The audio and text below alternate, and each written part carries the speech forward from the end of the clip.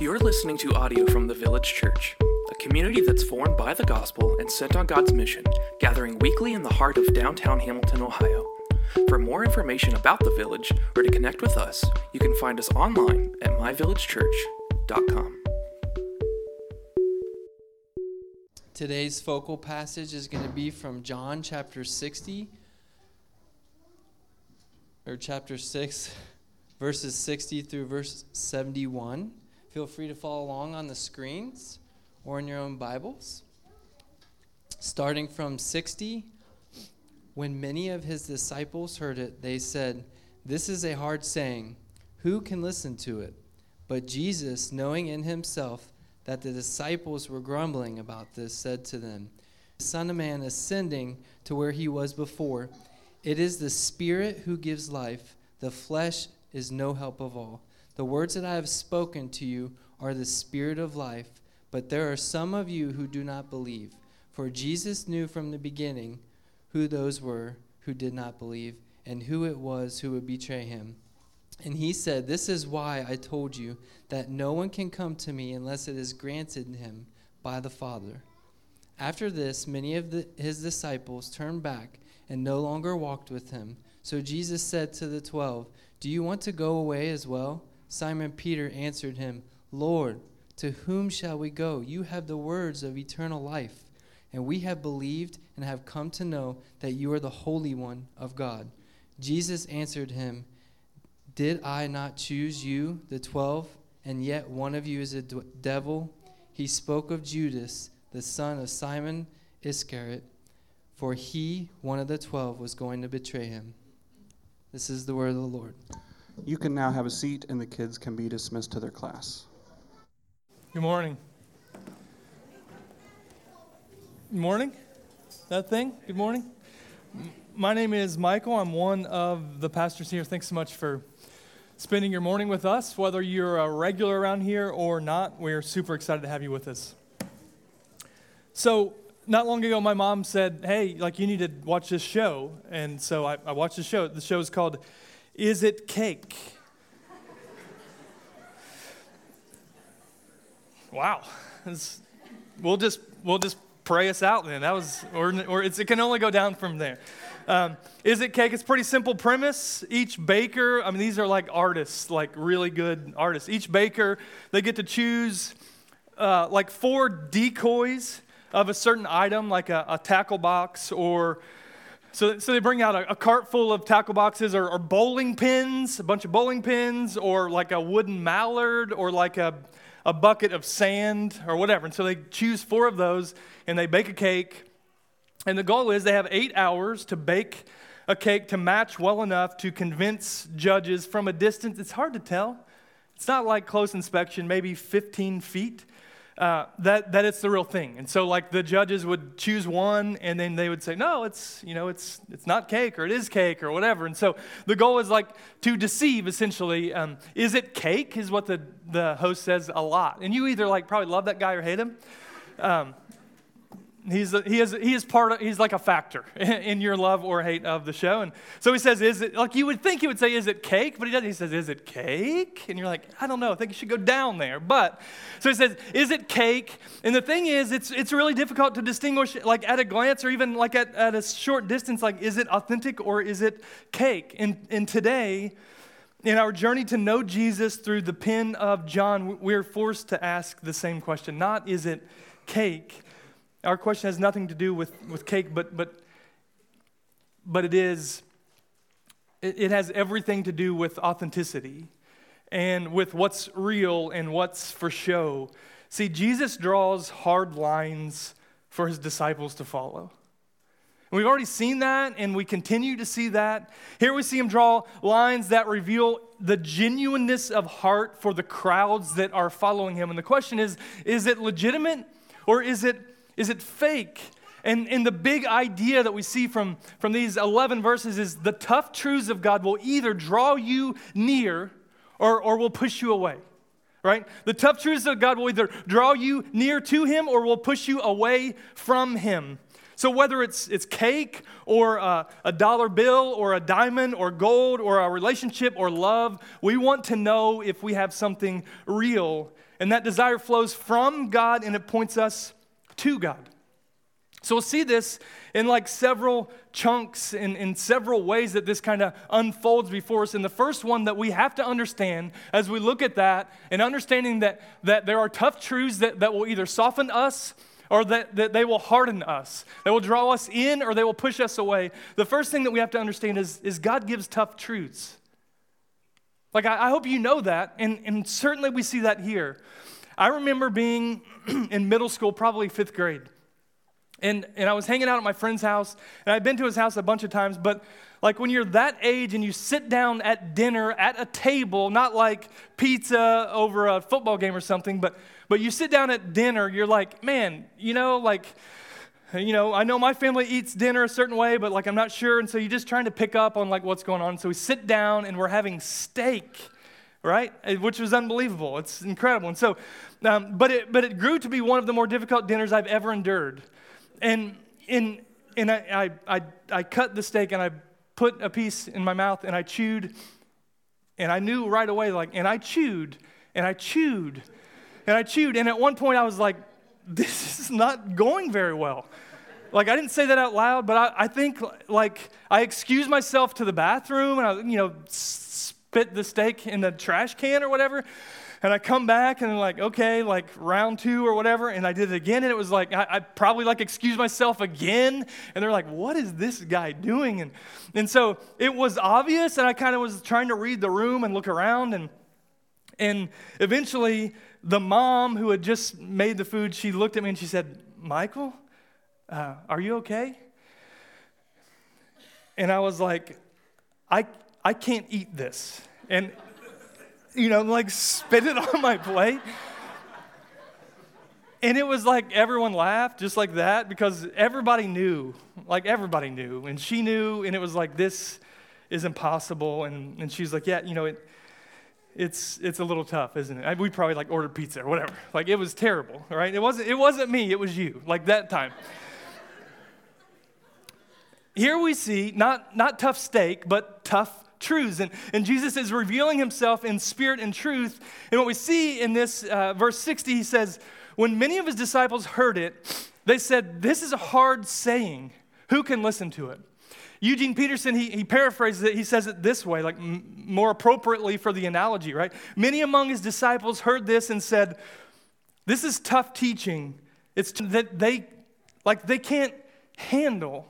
And what's crazy is the cultural perception of Jesus is certainly one of contrast. Like there are a lot of people in the middle who are like, Jesus, whatever. Like, oh yeah, like my grandma used to take me to church or whatever. And it's like, okay, it's not like vehement and it's not embracing, it's fine.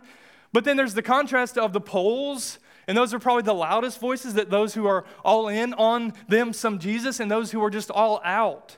But the craziest thing is there's actually quite a wide segment of people who actually, like, if not love Jesus, at least endure him or acknowledge him, or would even say, yeah, I love his idea of love, or the way that he lived a compassionate life, or his reach for the outcast, or the way that he challenged social norms and his teaching on matters of the human heart and all those things. And he's a great teacher.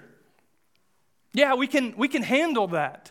But the reality is, many of those don't actually know the foundation or the authority or the tough truths that he proclaimed at all. And what's at stake, like no pun intended, is how we respond to the tough truths.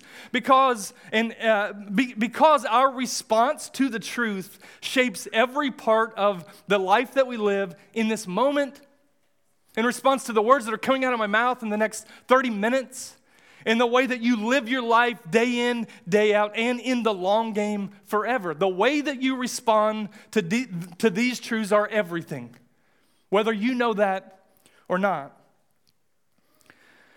Not everyone who finds himself in the room is part of the family. And we see that page after page. We see that in our own life. Maybe that's you who stumbled in today. Or maybe that's someone that you know who sat next to you in these chairs for years and you look around and you're like, man, where are they? What does their walk with Jesus look like? They're not around anymore. We've seen the crowd following a version of Jesus that they couldn't handle. But as soon as that version of king and kingdom became a little more clear, they spit the food out and they leave the table. This is what Jesus is shining light on. And what he says is, he perceives that the people take offense to this.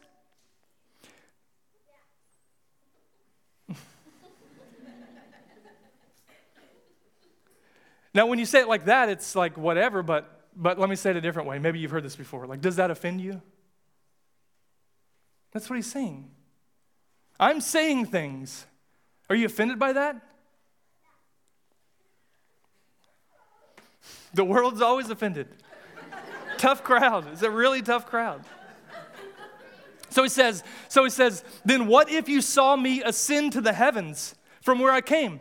So he's saying, if you're offended by this, what if I reveal even greater truths that will flip your understanding of everything that you think you know to be true about yourself, about life, about me, about eternity, about everything? What if I showed you something even greater? There's a tough reality to our discipleship of Jesus, to our following and conforming to the life of Jesus. If he never offends us, it's probably not Jesus that we're following. And I know we've already said that in this journey through John, but it's true over and over again. If he never offends us, it's probably not Jesus that we're following. Let me ask you this. When is the last time that you were confronted with something in the scriptures that challenged the way that you think, the way that you believe, the way that you live, and it won?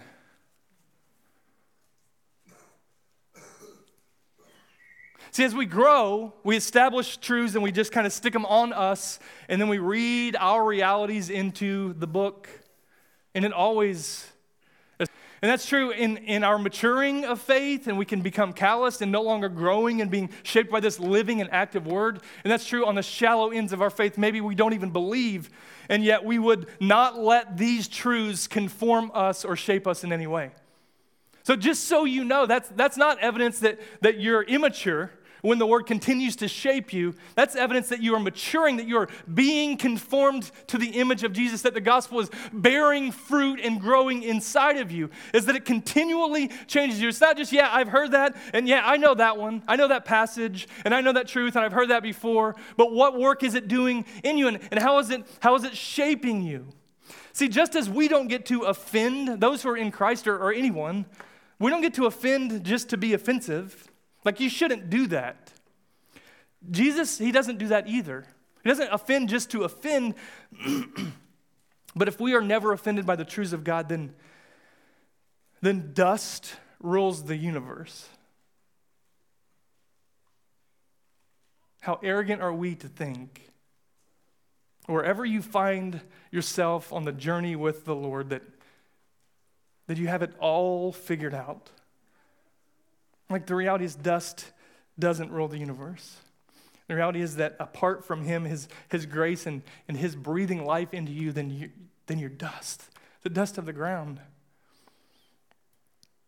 Jesus that we're following, he invites us into something, and there are a million voices and influential instruments in the hands of all sorts of worldviews, and some intended to deceive, and some unknowingly deceived and deceiving, and many of those voices will conflict, and when they do, they can't all be true. It's impossible. Yet we're drawn to believe that is something that can happen, merciful and compassionate as Jesus is, that he doesn't come to earth with an agenda to let all of creation determine what is true and what is not true. He isn't accepting conflicting realities as truth. I don't know if you've ever put on VR goggles, but my guess, right? They're really cool. Like, you put these things on and and they shape the way that you move, and you're like, oh my God, even just the interfaces and the way that you like the menu, and it's floating out there, and no matter what, it's there, and it's like really cool stuff. But many of us go around living as if we're wearing them, even when we're not. And we respond to what we see around us, these fabricated worlds without consequence, but that's not real. And when we do that, the real world, the truth that's revealed by God, from God, for us, is outside of our field of view. And we all know how that story, how that illustration, how that epic fail ends with some kid getting punched in the face by his dad who thought he was a boxer for a second. Or somebody running and diving into a wall because they thought they were Indiana Jones. Or somebody stumbling back and tripping over a couch because they thought there was a herd of elephants running in front of them. And the reality is, when we respond to those things that aren't real, those things that aren't true, it's just us punching or getting punched, or us diving into a wall, or us stumbling over a couch. And the only thing is, the only difference is it's not funny in the scene of like real life. It's deadly to the extent that the scripture tells us this: there's a way that seems right to a man, but its end is the way of death. What that means is there is a deceiver and there is deception that we must acknowledge in this world. And there is a greater truth outside of you that we must wake up. Game being played. And that we have to try to figure out what is true. So he goes on. And Jesus says it's the Spirit who gives life. The flesh is no help at all. My words are spirit and life, but some of you do not believe. So he's just calling it like it is. Like I could say those words because those words undoubtedly are true in this room.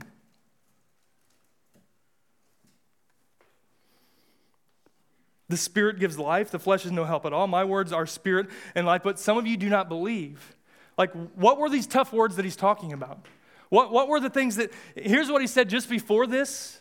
If you read before this, he says, eat my flesh and drink my blood. And everyone's like, what's that? And he like doubles down. He's like, yep. They're like, huh?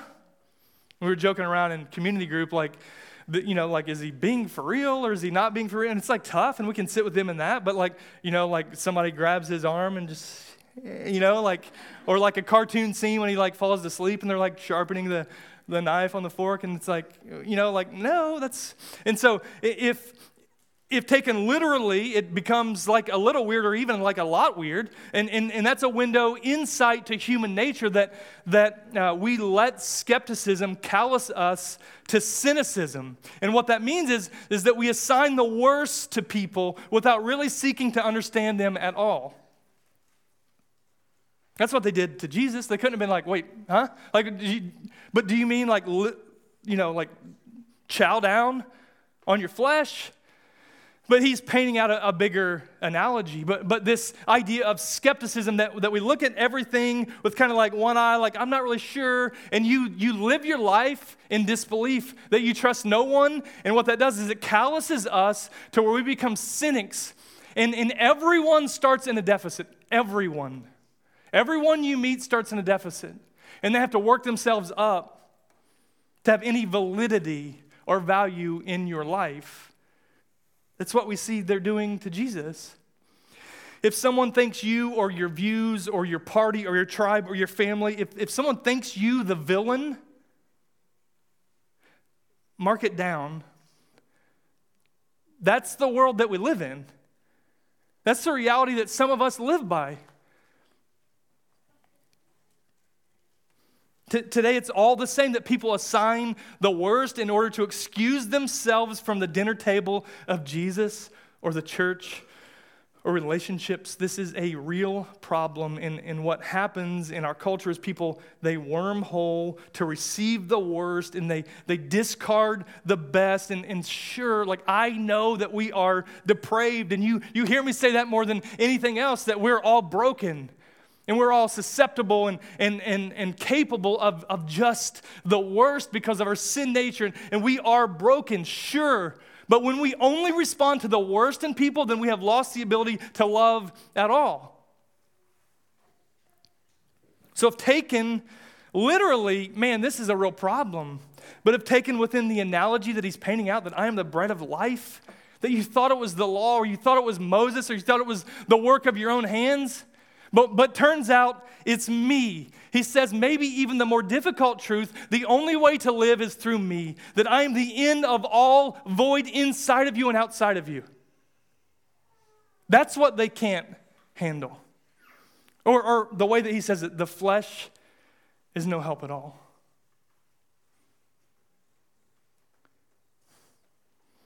The only way to the Father is me. The only way to eternal life is me. The only way to overcome the broken parts of this life is me. The only way to make sense of all the evil and the injustice and justice and goodness and love and compassion and accountability, the only way to make sense of all the things is me. And so dine on and delight in me, and your life will be worth living. There is no other way. But the thing is, there's a reason why people don't share verses like this with a nice background of flowers in a field. It's because it confronts and it draws lines in a world where we can't draw lines. And if we do, we're like Etch-a-Sketch lines that aren't very straight. And if like we get uncomfortable, we just shake them and draw new lines.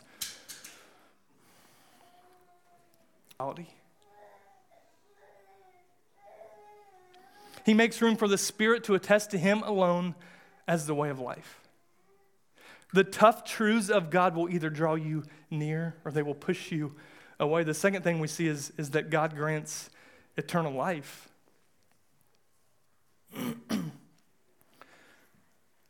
You might know that to be true. You might say, well, sure. But remember, we're chapter 6. We're just getting to know Jesus and his ministry, and so we're learning along with him. God grants eternal life. He says, well, there are some of you who do not believe.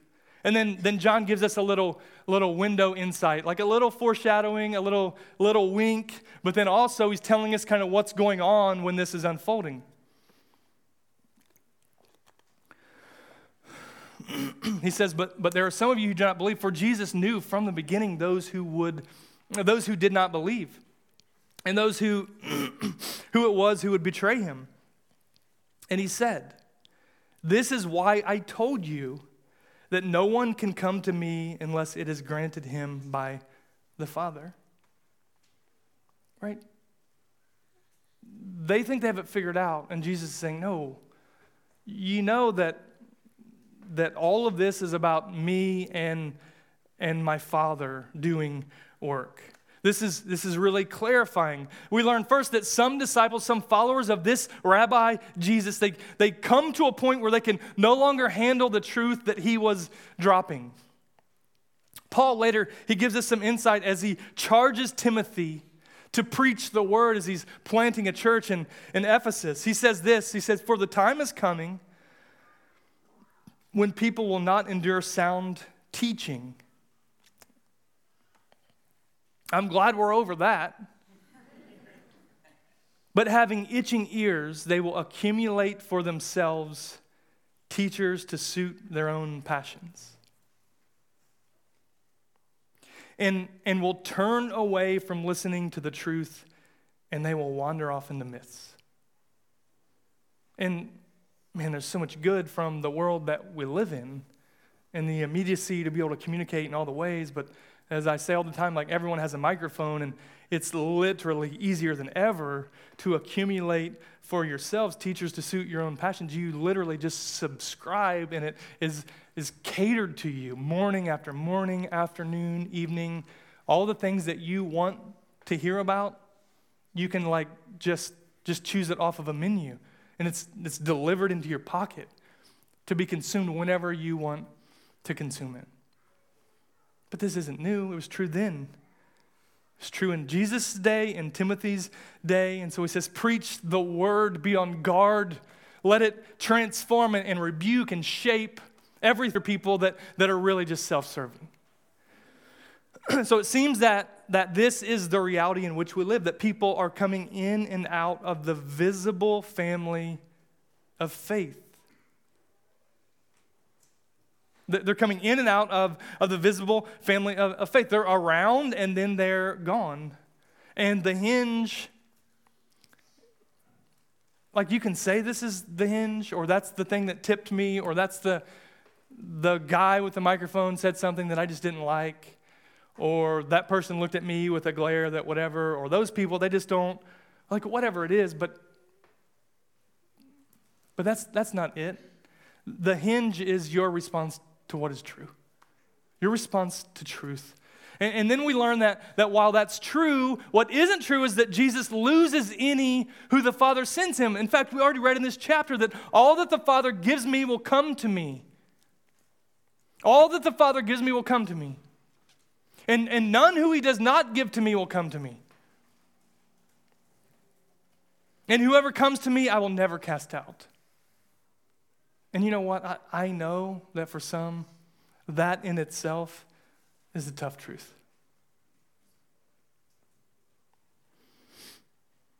So we see this picture that Jesus is painting. He's both telling and showing that there are some here who aren't in for the right reasons. Like, every episode of The Bachelor you've ever seen. Some of you just not here for the right reasons. We're just trying to figure this out. There are some who can't handle the reality that he has come to unveil. There are some who won't follow him to the place where he leads. There are some who won't surrender their life for the life that he offers. There are some who won't pick up their cross and follow him where he leads. There are some who won't there are some who will continue to depend on their own works instead of his. There are some who think that there is any other way to eternal life apart from him. And they won't be around because they were never his. Now that does something to us, if you understand what's being said, and this shouldn't make us angry or hardened or arrogant, but it should make us loving and softened and humble. See, this truth isn't about winning an argument. And if it is, if you read these things or hear these words and you say, ha, then trust me, you're on the wrong side of the argument. You're already being hardened and calloused by the word. You don't know it, but it's already pushing you away. This truth isn't about winning an argument. This truth is the bedrock of salvation and the foundation of all faith, namely this, that God saves sinners. And if it were any other way, none would be saved.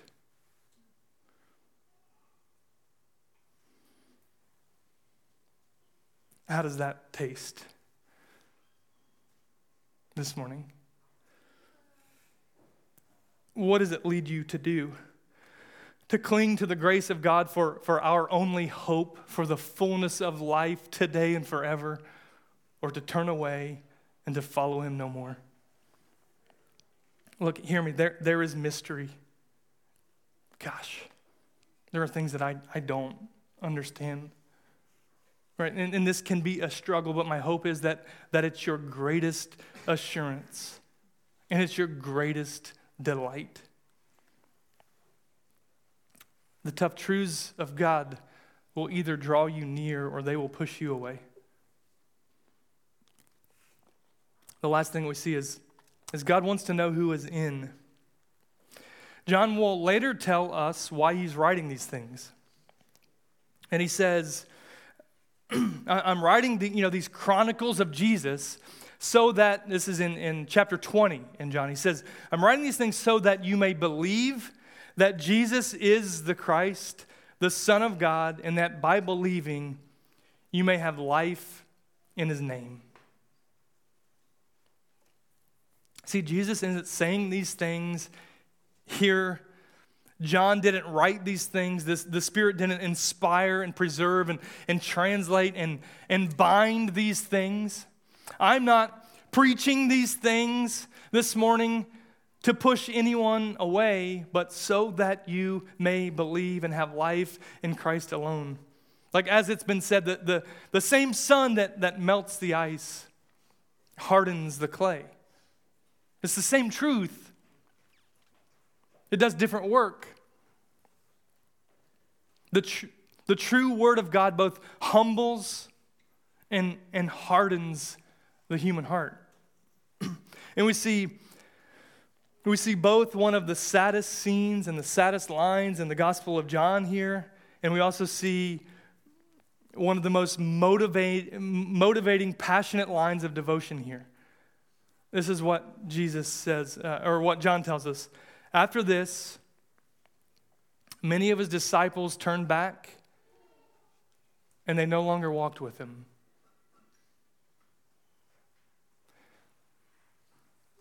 It's tough.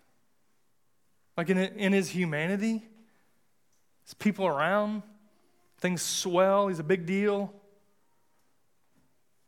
And they, like, I'm not going with you, ball, and they go home. What we don't see is Jesus run and say, hey, no, you misunderstood. That's not what I meant. I didn't mean that I am the source of life. We can kind of do this, we can figure it out. He didn't say that. You know what he did? When the masses left, he turned to the masses. For them, it was too much. They were in and they were around and they were here for it and they were tracking until they weren't. Turns out they were cake. They weren't true disciples at all. They weren't devoted to the end. They weren't learning and beholding. So what we get to ask, and it's so easy to villainize, but are you part of that crowd? Do you do just enough to look the part from a distance? Jesus goes on, and he said to the 12, do you want to go away as well? Super tough. It's like his dudes he's been like living life with for some period of time. He said, follow me, and they have. He's been teaching them, and they've seen all the things. They've seen the miracles, the water to wine, the walking on water, the healing the lame man, the feeding of the 5,000. They've seen all these things. So he says, do you want to walk away as well? And Simon Peter, gosh, like he's got some good days and he got some bad days, right? But here, like this is like epitaph stuff. This is like carve on your gravestone. Lord, to whom shall we go?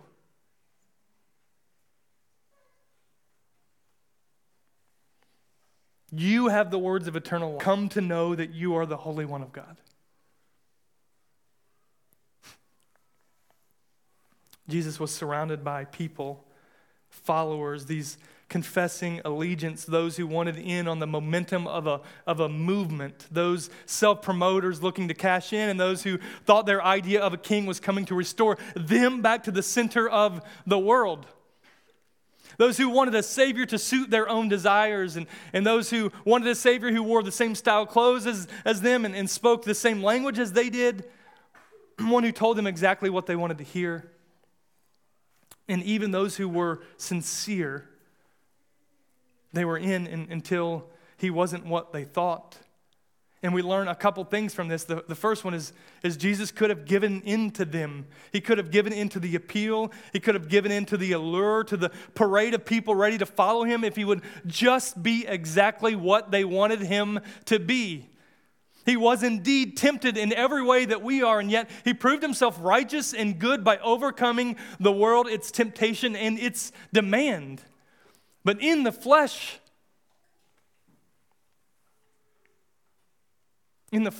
how easy is it to just lay down conviction and cater to public appeal? You'll be tempted in the same way. You have been. If you're walking with Jesus, certainly you've been tempted in the same way. And you'll be tempted in two ways. In your belief. Do I really believe that? Is that really what God said? And you got to seek the scriptures. You don't just get to go on what you thought or some video you watched once or some song that you sang, and certainly that's true. You get to seek the scriptures. But you will be tempted in your belief, and you will want to say, gosh, everyone else, it's what everyone's saying. And if I say that, what if they walk away? You'll be tempted in your belief, and you'll be tempted in your obedience. It's really hard to follow Jesus. Like he didn't say, sign up, and all your wildest dreams will come true. He didn't say, sign up, and we're going to have the time of our life. He said, sign up, and I'll show you a better way. But what you're signing up for is to follow me to death. And in that, you will have the fullness of life today and forever. You will be tempted to believe lies and to follow your heart into wayward pastures and lesser shepherds.